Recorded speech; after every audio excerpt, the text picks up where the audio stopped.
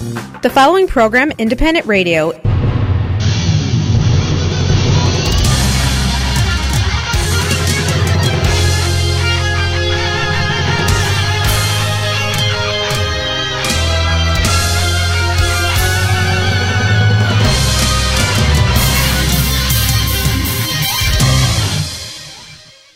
Реклама.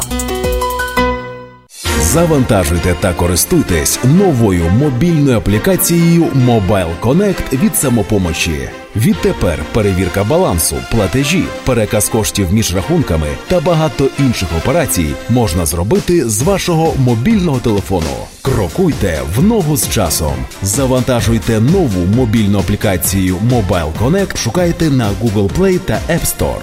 Ваші ощадності в «Самопомочі» застраховані Федеральною агенцією NCUA до суми $250 тисяч. Каса «Самопоміч» – це ваша українська фінансова установа. Корпорація «Міст», лідер у сфері доставки посилок, пропонує суперакцію. Вишліть 9 посилок через агентів корпорації «Міст» і отримайте відправку 10-ї посилки безкоштовно. Тільки від агентів корпорації «Міст». Міст Карпати в Чикаго, 2235 Вест Чикаго Евеню. Міст в Ломбард, 820 Рідж Роуд, Юніт Джей. Міст Палантайн, 761 Саут Бентон Стріт. Інформація на сайті www.mist.net та за безкоштовним телефоном 1-800-361-73-45. Відправляйте більше, платіть менше. Clear Life Cafe. Тільки одне кафе з українською кухнею на Нордсайд Чикаго. Смачні українські страви, виготовлені на очищеній воді фірми Clear Life. М'ясо, риба, овочі, шашлики, страви по-кавказьки. Готуємо на мангалі з дровами. Запрошуємо на святкування. Весіль, день народжень, хрестин, річниць, ювілеїв, інших урочистих подій. Зал до 90 осіб. Низькі ціни. Великим групам суттєві знижки. Жива музика. 708-692-67-49. 708-692-67-49. Приходьте за адресою 6140 Вест Бельмон Авеню, Чикаго. 708-692-67-49. Компанія Advanced Window оголошує фінальний розпродаж на вікна серії 5200 і 6200. Отримайте додаткову знижку $10 на кожне вікно білого кольору від вже існуючої знижки в 10%. Ціни на вікна інших кольорів та на вікна, виготовлені з дерева, доступні з рібейт 50%. Advanced Window гарантує якість усієї продукції. Не зволікайте, відвідайте наш магазин або телефонуйте за детальною консультацією 773 379 35 00. Найтепліші вікна в місті Advanced Window. Якщо ви плануєте відсвяткувати день народження, хрестини, весілля чи іншу важливу подію, або просто смачно повечеряти традиційними українськими стравами і гарно провести час, вас запрошує український ресторан і бенкетний зал у Великому Чикаго «Гетьман». Адреса ресторану 195 Ремінгтон Бульвар, Булінбрук. Детальна інформація та бронювання за телефоном 847-387-93-26. Український ресторан «Гетьман» – смачно, вишукано, по-українськи. You know who you are. You're Ukrainian. And it's time for you to visit your ancestral homeland. Everyone who considers themselves Ukrainian should make at least one trip in their lifetime to return to their homeland and walk in the footsteps of their ancestors. It's time to go home, to a place you've never been. It's time to visit the homeland. Visit Ukraine at cobblestonefreeway.ca. Щодня до столу Олейс Маркет.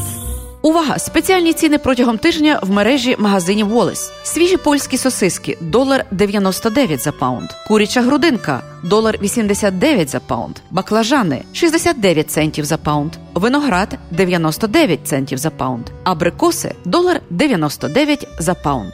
Ці та багато інших м'ясних делікатесів, овочів, фруктів та випічки в магазині Wallace Market за адресою 1731 West Golf Road, Маунт Праспет. Також лише цього та наступного тижня Wallis Market дає дискаунт кожному покупцеві 10%. А щосереди усім пенсіонерам знижка 20%. Все, що вам потрібно, сказати касиру, що ви почули про цю акцію в ефірі Незалежного радіо. Щодня до столу Wallis Market. Wallis Market. Ексклюзивна пропозиція по доставці посилок в Україну від лідера ринку компанії Atlantic Express. Швидка, надійна та найдешевша кур'єрська доставка посилок в Україну авіа та морем. Відправляємо в Україну посилки та вантажі з Чикаго щотижня. Максимальна вага посилки – 110 паундів. Безкоштовно забираємо посилки з вашого дому в Чикаго та передмістях. Кожна посилка безкоштовно застрахована на $100. Найнижчі ціни та найкращий сервіс по доставці посилок в Україну. Atlantic Express. Лідер на ринку доставки посилок та комерційних вантажів в країни Європи. Телефон для довідок 708 907 30 39. В будівельну компанію ProInstall потрібні на роботу спеціалісти та помічники на внутрішні роботи. Робимо повний ремоделінг кухонь та ванн. Повна ставка. Оплачуємо до $30 за годину в залежності від досвіду. Стабільна робота цілий рік. Телефонуйте 312 256 54 48. Повторюю 312 256 54 48. Електронні логбуки компанії EasyLux. Це революційне комплексне рішення для транспортних компаній, основане на технології блокчейн. Електронний логбук, сканер документів, IF та Calculation та безліч інших функцій, що зроблять ваш бізнес простішим та більш прибутковим. Мобільна аплікація для iPhone та Android на 5 мовах, включаючи українську. Без контракту. Лише $29.99 в місяць, що включає вартість обладнання. Детальна інформація на сайті easylux.com. Телефон 1-800-670-7807. 1-800-670-7807.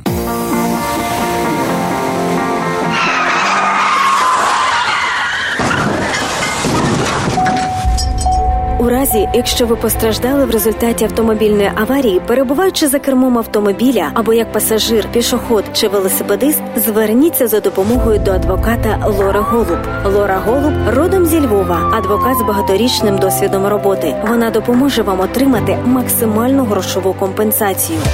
Телефонуйте в офіс адвоката Лори Голуб відразу з місця аварії 847-808-9500. При серйозних травмах можливе відвідання клієнта вдома та в лікарні. Ваш статус перебування в країні не має значення. Крім того, в офісі адвоката Лори Голуб займаються справами DUI та кримінальним правом. Телефонуйте на цілодобовий номер 847-808-9500. В офісі розмовляють українською. Адвокат Лора Голуб – ваш надійний захист. 847-808-9500.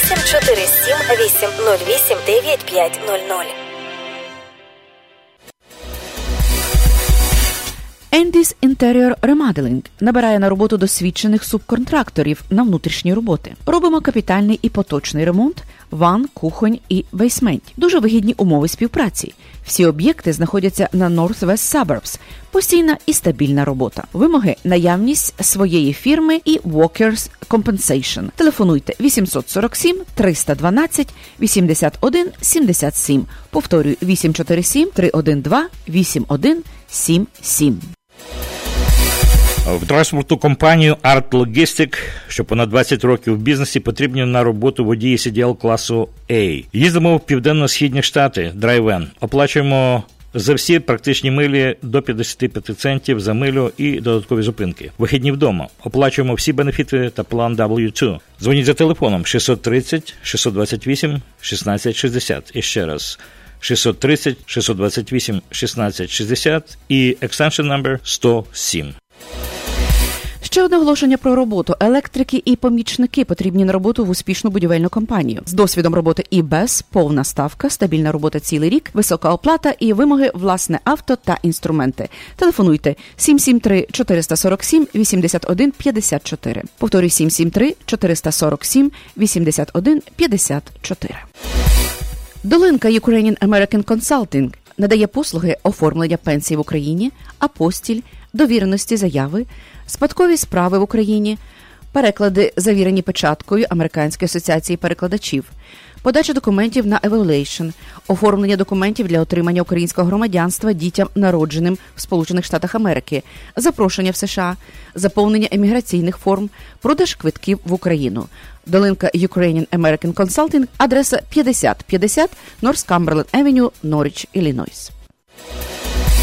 Швидко розвиваючу майстерню Action Truck та Trailer Repair з ремонту вантажівок та причепів терміново потрібні на роботу дизель-механіки і помічники. Фірма знаходиться в Едісон, Ілліной. Після 6 місяців оплачуємо святкові дні, даємо страхівки на здоров'я і стоматологічну допомогу. Також допомагаємо в придбанні авто та інструментів.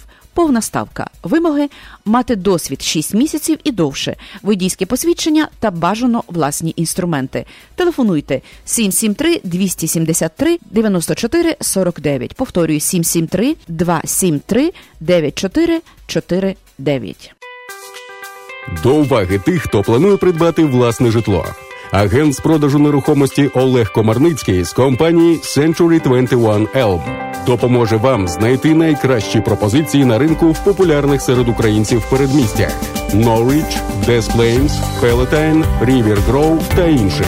Для інвесторів – пошук найкращих пропозицій на ринку, багатоквартирні будинки під здачу в оренду та комерційна нерухомість. Зверніться до Олега Комарницького також у випадку, якщо ви плануєте продати вашу нерухомість. 847-235-0305. Олег Комарницький та компанія Century 21 Elm захистить ваші інтереси і зробить процес покупки, продажу чи здачі в оренду вашої нерухомості легким та безпечним. Телефонуйте до Real Estate-агента Олега Комарницького. 847-235-0305. 847-235-0305.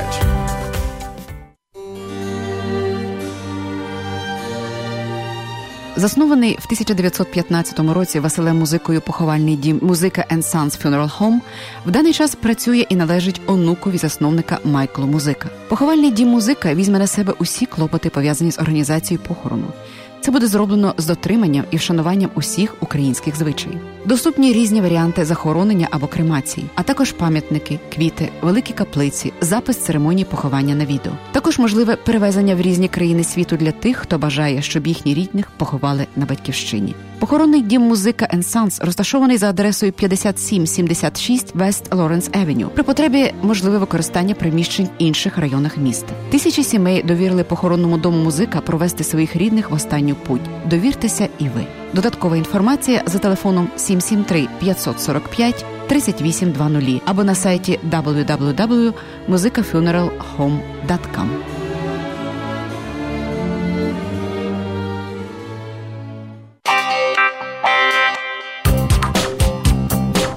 Скільки людей? А чи стільки ж машин? Ви ще не вибрали? Вам в автопарк. Автопарк. Сімейний бізнес, якому довіряють. Покупка, ремонт, діагностика – все в одних руках. Персональний підхід до кожного клієнта і кожного авто. Автопарк в Мелроуз Парк. 847-301-1700. Український сервіс для українців. Деталі на сайті автопар.us.com. Скільки людей і скільки машин. Увага! Оголошення про роботу. Для інсталювання систем охолодження і обігрівання потрібні на роботу спеціалісти і помічники з досвідом роботи. Фултайм. Стабільна робота цілий рік. Робимо тільки комерційні об'єкти. Оплачуємо $20-30 на годину в залежності від досвіду. Телефонуйте 708-707-7885. Повторюю, 708-707-7885. European Futsal Academy. Оголошуємо набір дітей віком від 7 до 14 років. Професійні тренери, сучасний спортзал, індивідуальний підхід до кожної дитини, малі групи. Спеціально розроблена програма тільки для наших вихованців. Заняття проводяться о 6:30 щовівторка і щочетверга українською мовою. За адресою East Dundee Road, Palatine, 777-712-3036. European Futsal Academy. Ми виховуємо майбутніх професійних футболістів. 773-712-3036.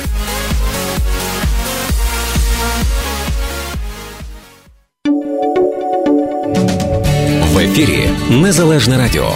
Слухайте нас щоранку на хвилі 750 AM в штаті Ілліной, онлайн на нашій сторінці в Facebook та на сайті uaradio.com. Відтепер Незалежне радіо також можна слухати із звичайного телефону в будь-якій точці Сполучених Штатів. Наберіть 773-299-78-78. Слухайте запис останнього ефіру в зручний для вас час. Українське Незалежне радіо. Бо я.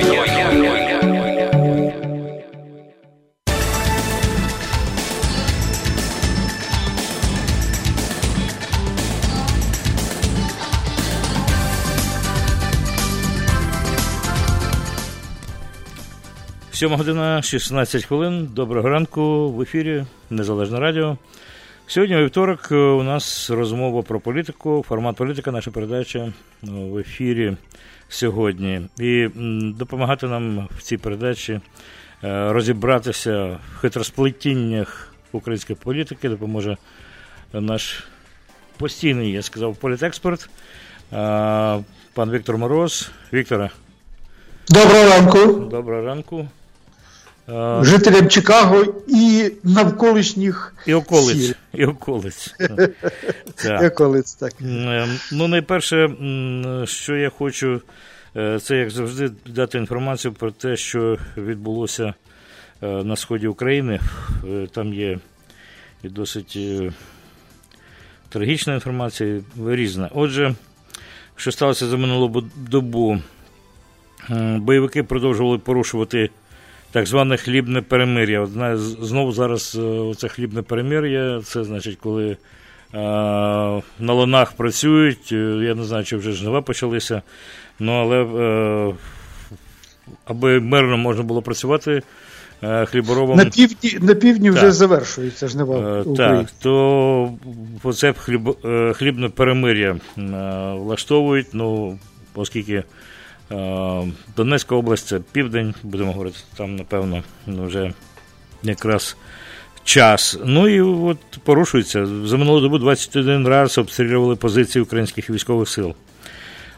Один поранений. Про це йдеться в сьогоднішньому зведенні прес-центру Об'єднаних сил.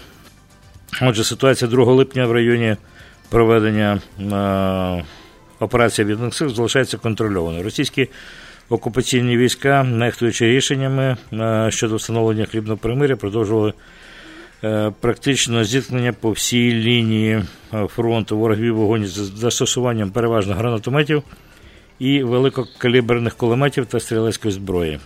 Отже, все, що було заборонено мінськими домовленостями, ця вся зброя використовувалася під час обстрілів. Підрозділи Об'єднаних сил надійно утримують займані рубежі, неухильно дотримуються режиму припинення вогню і не піддаються на провокації ворога. Говориться в повідомленні.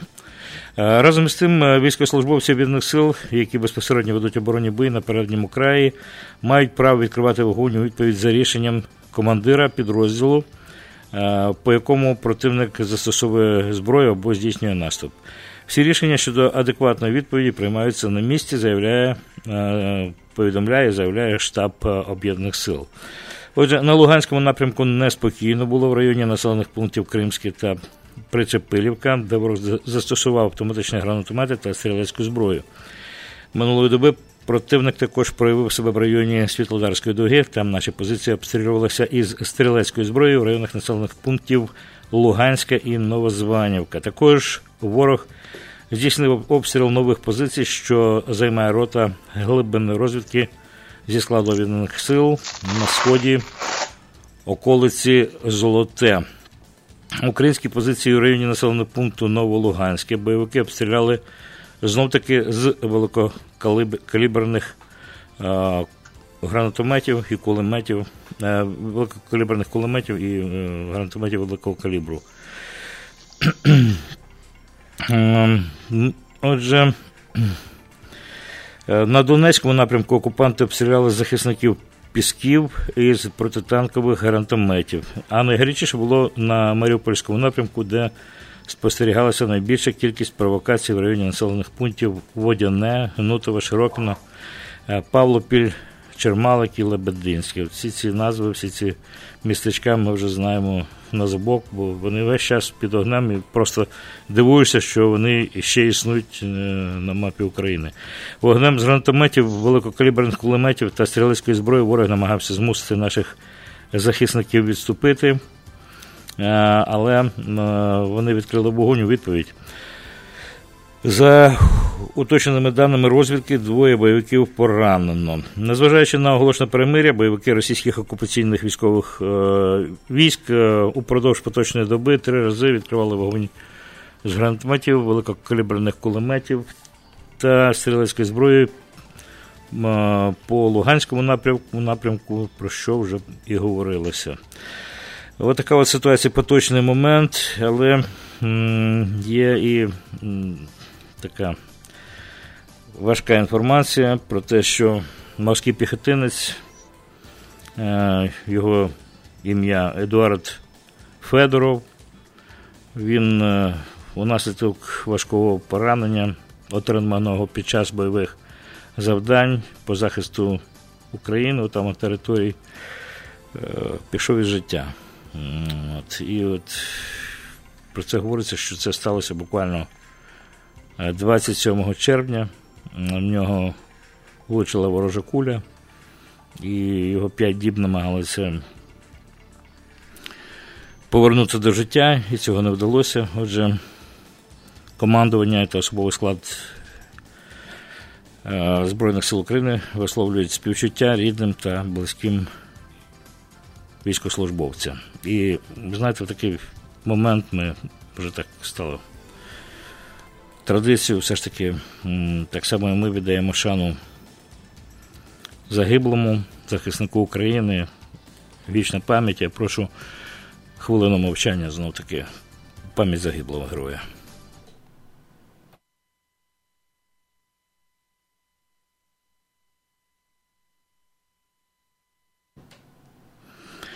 Ну що ж, ми повертаємося до нашої розмови, повертаємося до передачі. Сьогодні у нас передача, я б сказав, майже тематична. Хоча ні, безперечно, і якщо у вас буде велике бажання ставити запитання, повертати передачу, розвертати в різні боки, повертати нашу розмову, будь ласка, телефонуйте 773-235-7770, телефон незмінний, ефір відкритий, можливості спілкування є. І знову-таки нагадаю, у нас в нашій передачі «Політекспорт» Віктор Мороз. Ми вирішили сьогоднішню передачу так от не те, щоб повністю присвятити, а розглянути її зовсім під таким кутом, про що ми вже так час від часу говоримо про той передвиборчу ситуацію, яка є в Україні. Ще такої лихоманки нема, безперечно, тому що є час, більше ніж півроку, все ж таки до початку наступного року, але така от, я сказав би, прихована війна і міряння на руку, воно вже почалося. Я вже не кажу там про війну рейтингів, які весь час видають різні організації, і це, так би мовити, впливає знов-таки на розстановку сил і на ту боротьбу внутрішню, про яку ми зараз будемо вести. Але у нас питання такого порядку. Чи готова взагалі Україна до якихось чесних, цивілізованих виборів, без брудних технологій, без забруднення і обпльовування один одного кандидатів? Ну, допоки що виглядає, що наче ні, Вікторе.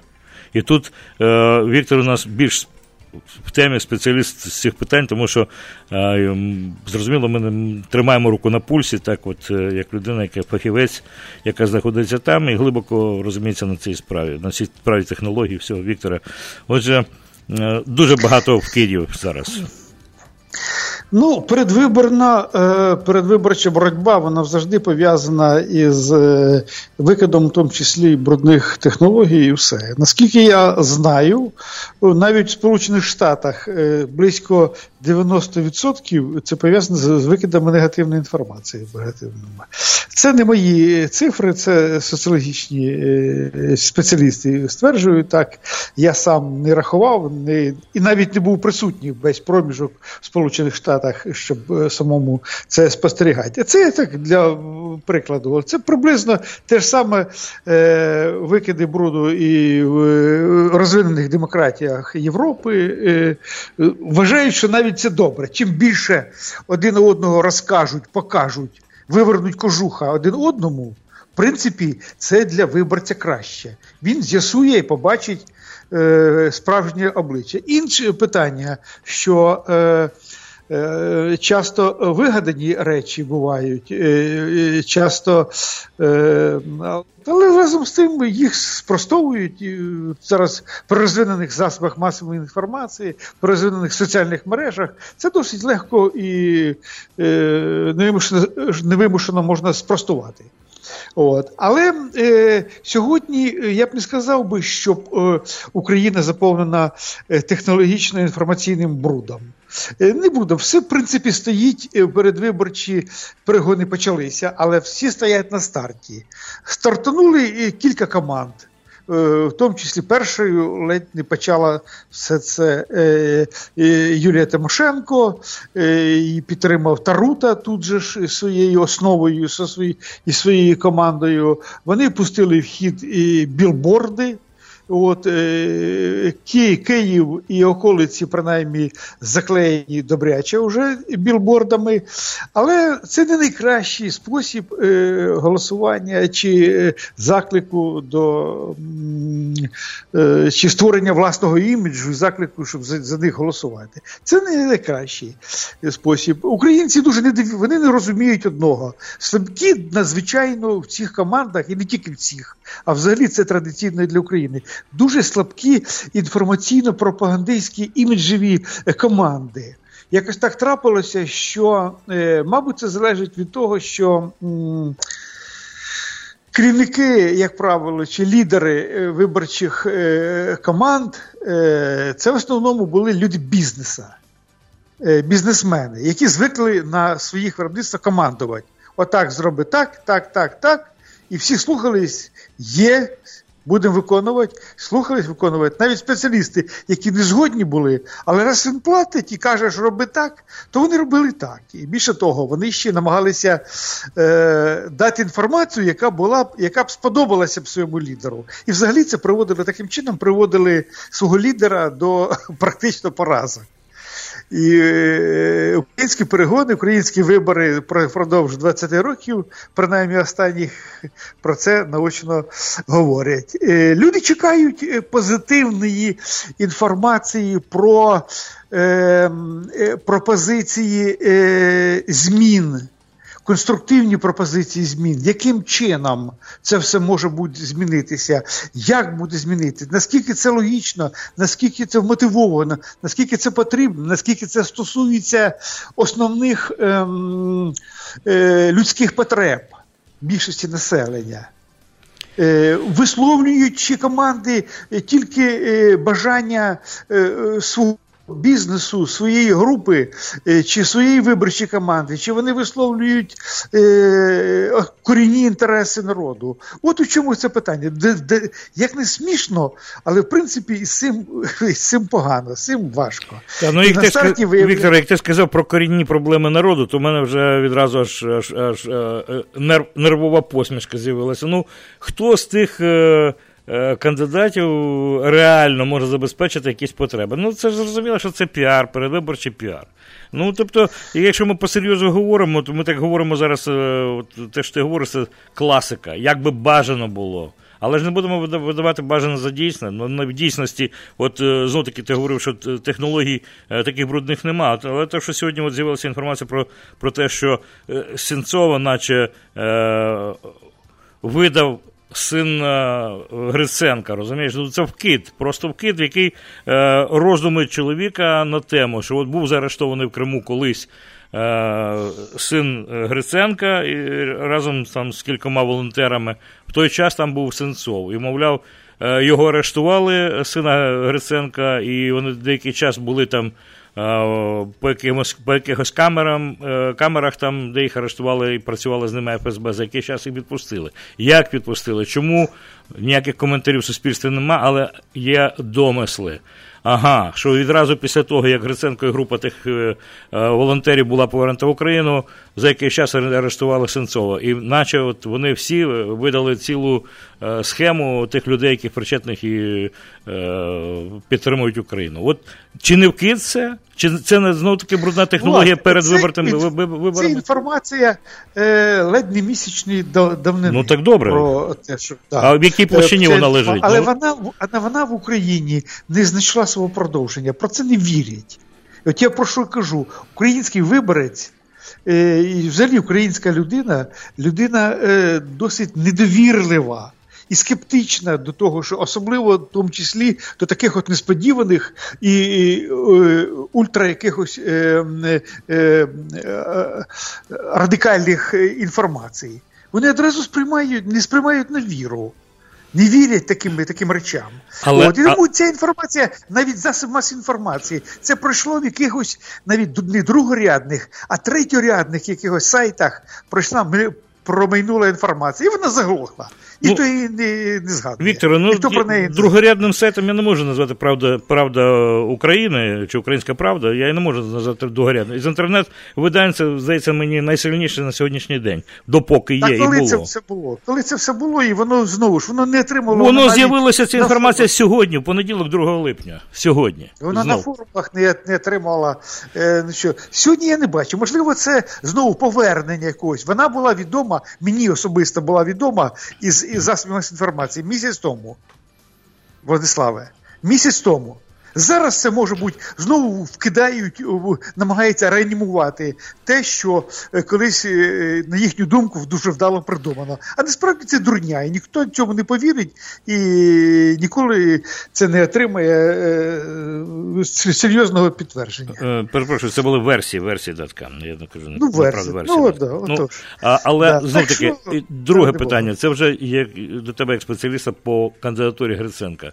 Знов-таки, це було нещодавно, інформація про те, що Гриценко був в Австрії, у Відні, і знов-таки виступав на якомусь форумі міжнародному, говорячи про Україну, але цей форум фондували росіяни.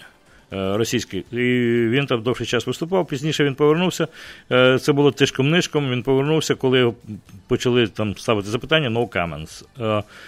З'явилася знов думка, припущення, що, можливо, не просто він там поїхав там в оперу, а, мовляв, можливо, він в Відні, тобто в Відень завжди чомусь їздять, Порошенко їздив в Відень, можливо, Гриценко знов поїхав в Відень, тому що в Відні досі сидить Фірташ. Знов-таки людина дивовижного впливу, досі скільки років вже сидить там тихенько, але гроші впливають на політику. Тому знов припущення, вкид.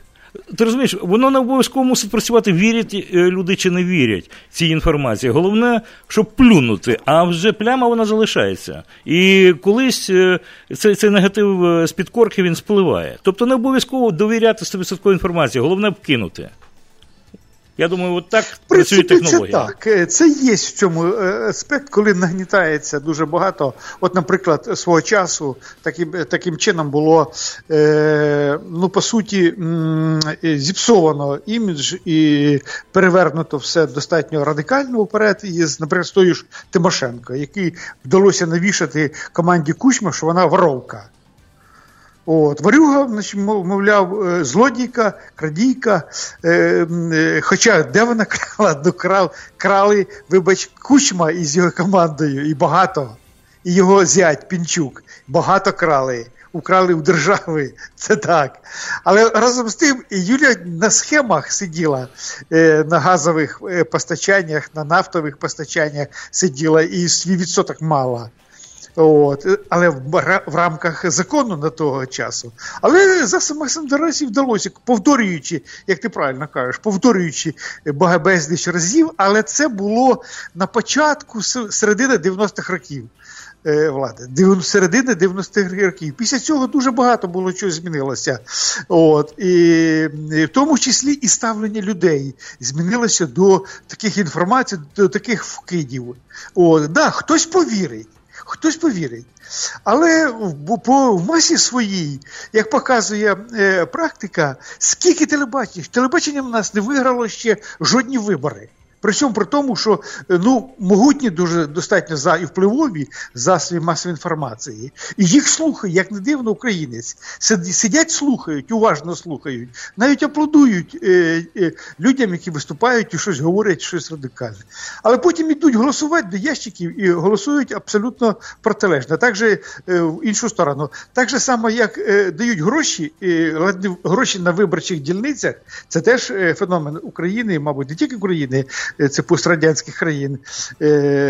Дають гроші за те, щоб люди голосували так чи інакше. Вони беруть гроші, йдуть до урн і голосують зовсім за інших людей чи проти цього чоловіка, в якого вони беруть гроші. Це чисто по-українськи. Це вибори і створення іміджу, чи голосування, чи все це виборча кампанія, все по-українськи. У нас тут трохи інакше все відбувається. Відбувається в останній момент. Віктор, ми зараз перейдемо на рекламу, після реклами повернемося до розмови, і я закликаю наших слухачів, маєте бажання, телефонуйте 773-235-7770, беріть участь у розмові про вибори, підкупи, гроші, адмінресурс, все, що ви знаєте, давайте в ефір після реклами. Магазин Eidas European Market and Deli – це завжди великий вибір натуральних продуктів до вашого святкового столу та щоденних покупок. Різноманітні страви домашнього приготування, ковбаси, полядвиця, домашнє сало, чебуреки та домашні пиріжки, ікра, консервація та спиртні напої з України. Все смачно та недорого. Магазин розташований за адресою 8301 West Grand Avenue, що на перехресті вулиць Грент і Камберленд, поблизу передмість Елмвуд Парк, Мелроуз Парк, Рівер Гроу. Eidas European Market and Deli. Всі натуральні продукти поблизу вашого дому.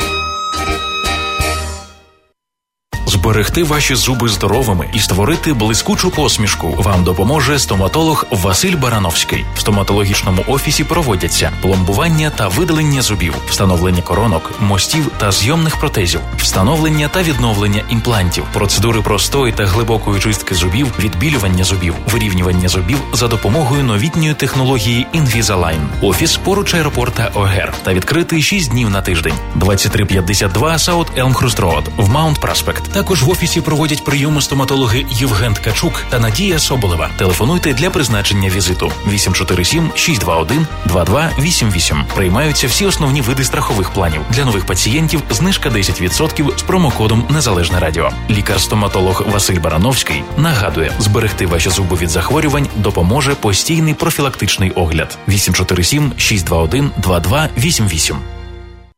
Транспортна компанія Freight America запрошує до співпраці овнерів вантажівок та водіїв CDL клас А з мінімальним річним досвідом. Пропонуємо вантажі на різні типи трейлерів, драйвени, флетбеди, степдеки та конестоги. Маршрути на всі напрямки, включаючи Канаду. Оплата овнер-операторам від $3 за милю та більше. Оплата водіям від 80 центів за милю та більше. Для водіїв флетбедів проводиться навчання по закріпленню вантажів. Працює цілодобовий україномовний диспетчер. Бонуси за уважне водіння та інспекції. Картки на пальне зі знижками. До 35% знижки на придбання коліс. Лізування траків та трейлерів усіх видів. Наявний паркінг та майстерня. За бажання – вихідні вдома. Телефонуйте у Freight America і почніть заробляти вже сьогодні. 773-727-3818. 773-727-3818. Ексклюзивна пропозиція по доставці посилок в Україну від лідера ринку компанії Atlantic Express. Швидка, надійна та найдешевша кур'єрська доставка посилок в Україну авіа та морем. Відправляємо в Україну посилки та вантажі з Чикаго щотижня. Максимальна вага посилки – 110 паундів. Безкоштовно забираємо посилки з вашого дому в Чикаго та передмістях. Кожна посилка безкоштовно застрахована на $100. Найнижчі ціни та найкращий сервіс по доставці посилок в Україну. Atlantic Express. Лідер на ринку доставки посилок та комерційних вантажів в країни Європи. Телефон для довідок 708-907-3039.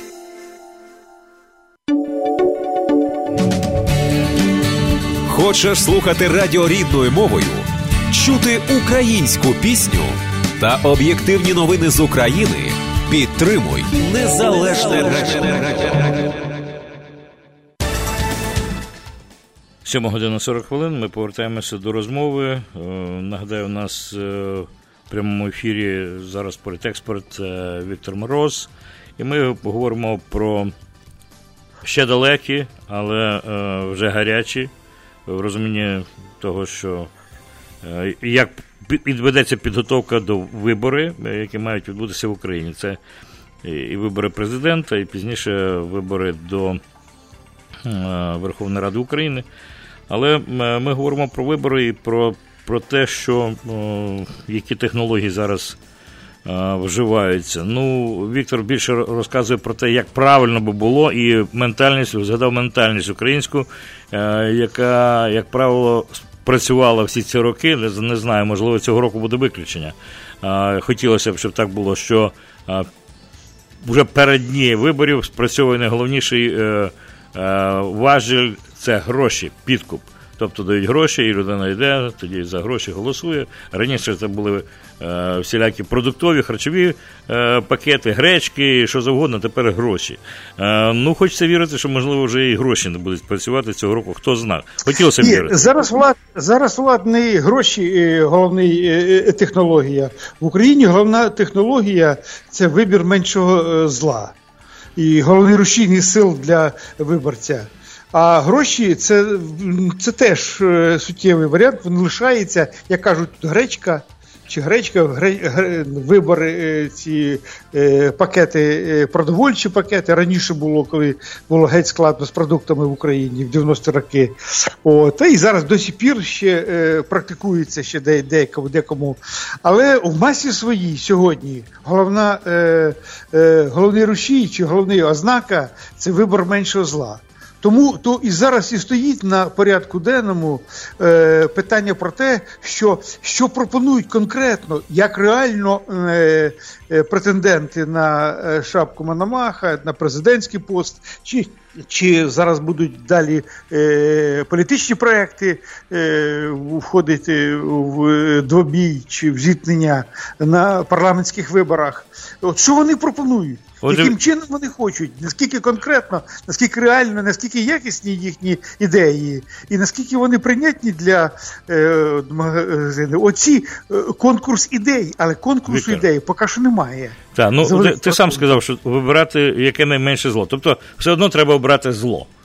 Але яке зараз найменше зло є в Україні серед того великого зла? Це характерно, я думаю, що і для Америки. Те ж саме. Ну ні, в Америці все ж таки намагаються думати не про зло, про добро, але воно виходить по-різному. Так. Це така справа. Те ж саме і я собі за Німеччину скажу, що виборець Німеччини теж вибирав. Ідеального не було. Ідеально взагалі мало бувають таких лідерів, що це земля народжує, чи країна народжує ідеальних лідерів, дуже рідко. Ну давайте ми розігріємо. Але в першій чи меншій мірі, ось у чому питання. Розігрієте. У нас вони просто менше зло, але воно достатньо велике, як потім виявляється для України. Давайте ви розігріємо сьогоднішню інформацію. Я не знаю, чи читав ти її чи ні, що Льовочкін відкрив вже, голос Льовочкіна з'явився, якщо пригадуєте того славнозвісного Льовочкіна, який працював керівника апарату президента, колишнього президента втікача Януковича. Отже, Льовочкін сказав, що Бойко таки готується до виборів. От він сьогодні заявив, що лідер фракції «Опозиційний блок» Юрій Бойко реально готується до президентської кампанії. І це він відповів кореспондентам. Його запитали, чи Бойко розраховує на співпрацю з якимись американськими технологами, на що Льовочкін запевнив, що поки жодних контрактів з іноземцями не укладено. Але те, що Бойко готується, це вже от тобі про зло. У нас, Віктор, є телефонний дзвіночок, зараз візьмемо з слухача, піднімемо, продовжимо розмову. Доброго ранку, слухаємо вас. Алло. Говоріть, будь ласка. Добрий день. Добре. От ви кажете, що Тимошенко не крала нічого. А може Лазаренко не крав нічого? За що його тут судили в Америці? Ну, Лазаренко... Коли йшов... Знайшли конкретно і були факти. По Тимошенко ніяких фактів нема. Так я кажу, коли йшов тут судовий процес над Лазаренко, ім'я Тимошенко штучно було вилучено з діла по проханню керівництва України, бо вона йшла на президентські вибори, щоб її там не замазувати. І тепер кажуть, що вона вже нічого не крала. Ну, це знов-таки ми інформацію дякуємо вам. Дякую. Ми знаємо цю інформацію про те, що тут купа адвокатів була нанята з боку Тимошенко, аби вилучити її справу Лазаренка, і це було, в принципі, зроблено адвокатами. Але я одне кажу, якби була реально якась інформація, ниточка, з яку можна було б смикнули. Допоки її вже обшукали і за часів Кучми, за часів Януковича, зрозуміло, вона там сиділа на нарах, і, безперечно, американські слідчі шукали. Я не знаю, я не можу сказати, чи крали, чи не крали, ніхто не знає. Ну, зрозуміло, але логіка підказує, що якщо людина сиділа в 90-х диких, на таких потоках, на таких перехрестях, де не знаєш, куди лилося, то, ну, налила, напевно, собі десь так правильно налила, що ніхто знайти не може. Ну, от, принаймні так, виглядає ця ситуація. Не знаю, не слідчий, і не можу нікого судити. А от ситуація складається так, що поки на неї компри ні у кого немає. От і все. Я вам скажу ще іншим випадком, що значить попросила там якась інша, чи українська сторона, чи ще що. Невже американська судова система настільки слабка, що її може хтось з якоїсь, ну для Америки це однозначно другорядної країни, а для нас це головної країни, може попросити, позвонить президент, про якого ніхто не знає. Ну тут мається на увазі, я ж сказав, Вікторе, про те, що була збита сильна команда адвокатів, Вікторе. Ну, слухачка не так сказала. Тут ми всі знаємо, що були куплені шалені адвокати, тобто найкращі адвокати американські, а за гроші можна робити що завгодно. У нас є телефонний дзвіночок слухача, знов-таки беремо телефонний дзвіночок. Доброго ранку. Доброго ранку. Так, будь ласка. Доброго. Ви знаєте, я думаю, що слід звертати увагу сьогодні на інший аспект виборів. Справа в тому, що у нас головний ворог – це Росія. Це повинно бути зрозуміло кожному з українців. Значить, зараз слід звертати увагу на те, який вплив Росії на вибори. Тому що пряма агресія, бачите, вона не зовсім вигодна для Росії, значить, іде все обхідним шляхом. І я рахую, що тут слід звертатися нині увагу не тільки на тих злодіїв, тому що злодіння це у нас всі від початку незалежності і рахуйте до сьогоднішнього дня, у нас до влади приходять бізнесмени, це злодії, яких ми називаємо олігархами, бізнесменами. Я думаю, що слід звертати увагу на тих кандидатів майбутніх, яких висуває Росія, бо тому що їх буде, напевно, я так думаю, цілий ряд. І от один із них це є Бойко, слідуючим, на мою думку, це є Садовий, і ще. І тому основну увагу саме там треба розвивати. А нашому президенту нинішньому слід звернути увагу, найбільшу увагу нині на роботу спецслужб. Фінансові потоки і т.д. і т.п. Дякую за увагу. А може я у вас одне запитання, не кладіть трубочку. А чому ви вирішили, що Садовий проект Москви? Якщо про Бойка ми знаємо, він туди їздить, він звідти фактично все. Те, що побудовано партію регіонів звідти. А на Садового яка у вас компра є? Отак, щоб говорити, що він є проект, припустимо, Москви. Яка? Ну, слухача нема, вже поклав трубочку. Просто поклав. Є така, це не в Україні, Олад, є така версія, люди, коли висловлюють думку. Я, в принципі, згоден, що головна небезпека до нас йде з Росії. Це зрозуміло, і це майже однозначно всіми сприймається так, як воно є. Але не треба забувати, що одна з головних небезпек, чи один з головних ворог для українців є самі українці, які самі не можуть домовитися між собою, які не сконсолідовані, які не згуртовані, не мають наскрізної головної ідеї, не мають лідерів якихось. І тому вступають в суперечки навіть молодь, яка вже вихована в новий час, за останні роки, вони між собою не можуть знайти спільної мови. Минулі вибори показали, що є кілька проєктів демократичної молоді, таких от хороших хлопців, хороших дівчат, гарних, з хорошою освітою вже із західною освітою. Вони приїжджають в Україну, починають між собою гристися, вони не можуть домовитися між собою. Навіщо нам росіяни, якщо ми самі не можемо об'єднатися в якусь досить могутню демократичну силу і перемогти на виборах? Віктор, у нас це телефонний дзвіночок. Питання. А потім уже росіяни. Ми зараз включимо слухача, у нас це телефонний дзвіночок. Добрий ранку ще раз. Прошу. Даруйте, я ще раз хочу пояснити свою ситуацію по самопомочі і по Садовому. Так. Ви розумієте, яка ситуація? От сама ви проаналізуєте виникнення цієї політичної сили, цієї партії.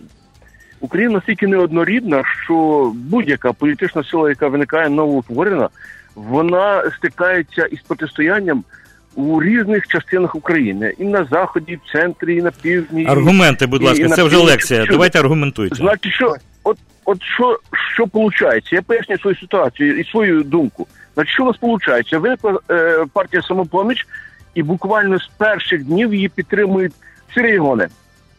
Південь, особливо Схід, вже не кажучи, центр. І ви знаєте, оце зразу кидає якийсь сумнів. Так неможливо в Україні. Але це не аргументація. Це не аргументація. Створена політична сила, до якої залучені довірливі і інтересні люди, але сам керівник цієї структури явно звідти. І тут подумайте ще друге. Ви розумієте, мер такого міста, як Львів, це ще не кандидатура для такої посади. Тим більше досвіду у нього ніякого політичного немає. Дякую, все зрозумів. У вас особисте сприйняття Садового, я розумію. По-моєму, ця людина є підставлена, вона роками працює на інші інтереси. І тому я вважаю, що так ви порахуйте друге. От скільки підприємств у Львові здано російським олігархам, які їх безпосередньо одразу знищили. І в першу чергу це наш Лаз. Подивіться, що на місці Лаза зараз. І він відданий був росіянам. Він був відданий росіянам. Дякую. Давайте Віктору дамо слово, він прокоментує цей про Лаз там і так далі. Дякую. Так, Вікторе, будь ласка.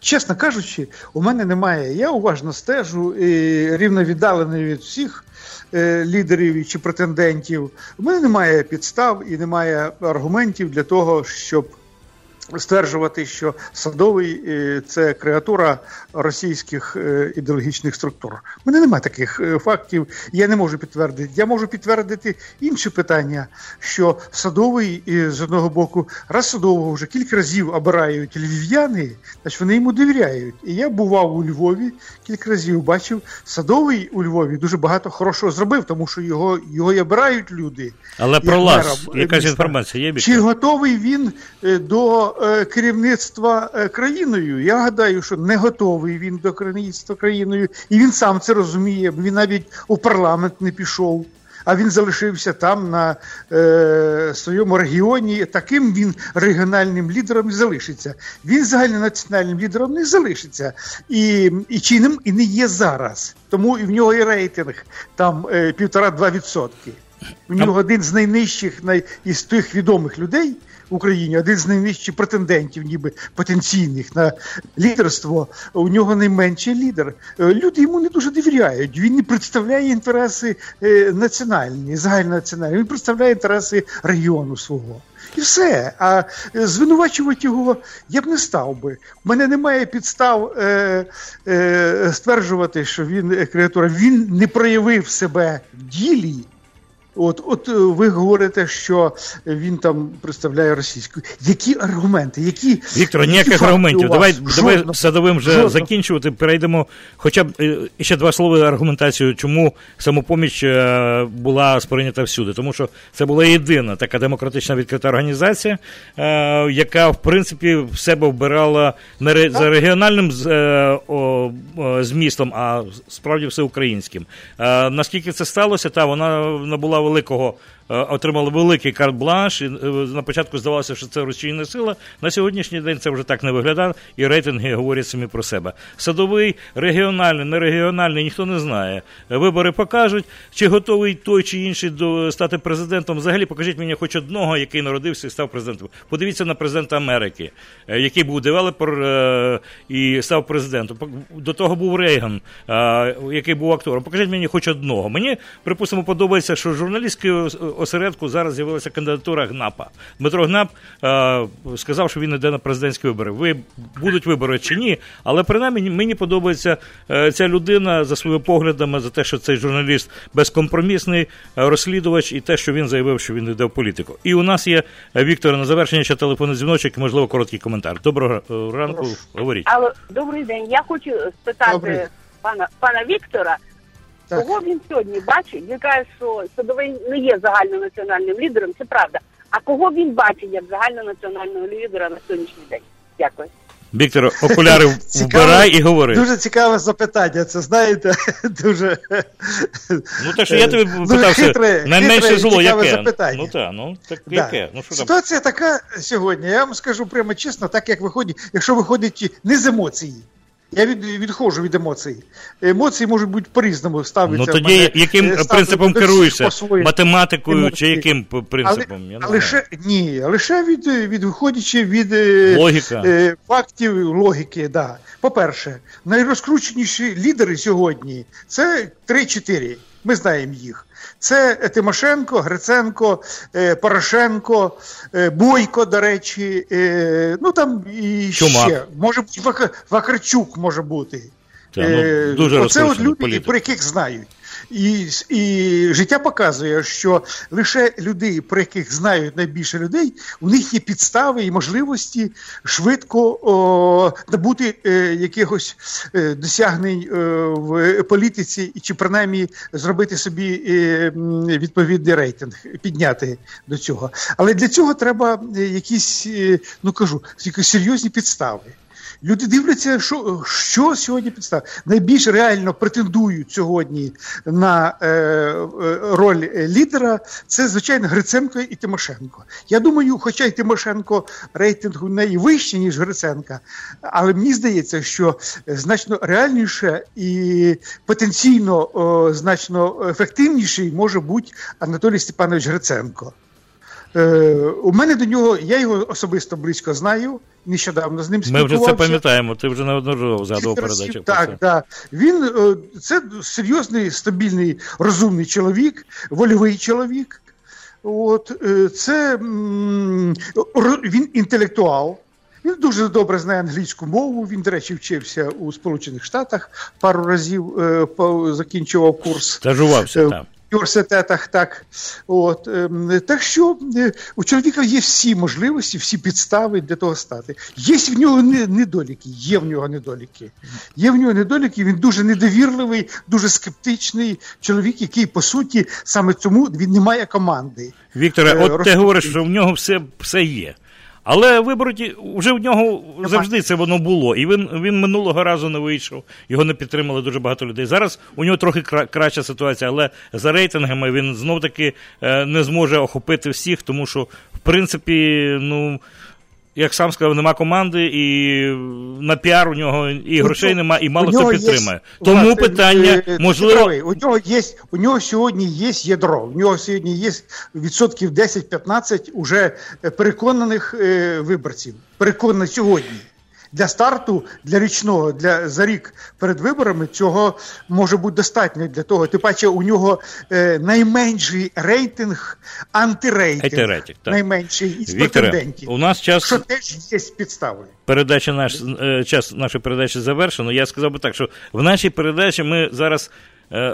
все припускаємо, це припущення. Це, так би мовити, починаємо чухати потилицю, бо вже час починати. Розумієте, в останній момент, тобто півроку, це якраз та дистанція, коли треба про це думати. І от зараз ми намагаємося весь час піднімати це питання. Я хочу подякувати Віктору Морозу за цю розмову і намагання додати до нашої розмови якоїсь аргументації. Дякую, Вікторе. Вам дякую. І дякую слухачам. Все добре. І дякую слухачам, тим, хто дзвонив, і навіть тим, хто не подзвонив. А сподіваюсь, потелефонуйте наступного разу. Всього найкращого, гарного дня, тримайтеся, спека нас дістає, всього найкращого. Будьте з нами завтра у Незалежному радіо. В ефірі Незалежне радіо. Слухайте нас щоранку на хвилі 750 AM в штаті Ілліной. Онлайн на нашій сторінці Facebook та на сайті uaradio.com. Відтепер Незалежне радіо також можна слухати із звичайного телефону в будь-якій точці Сполучених Штатів. Наберіть 773-299-78-78. Слухайте запис останнього ефіру в зручний для вас час. Українське Незалежне радіо. Бо я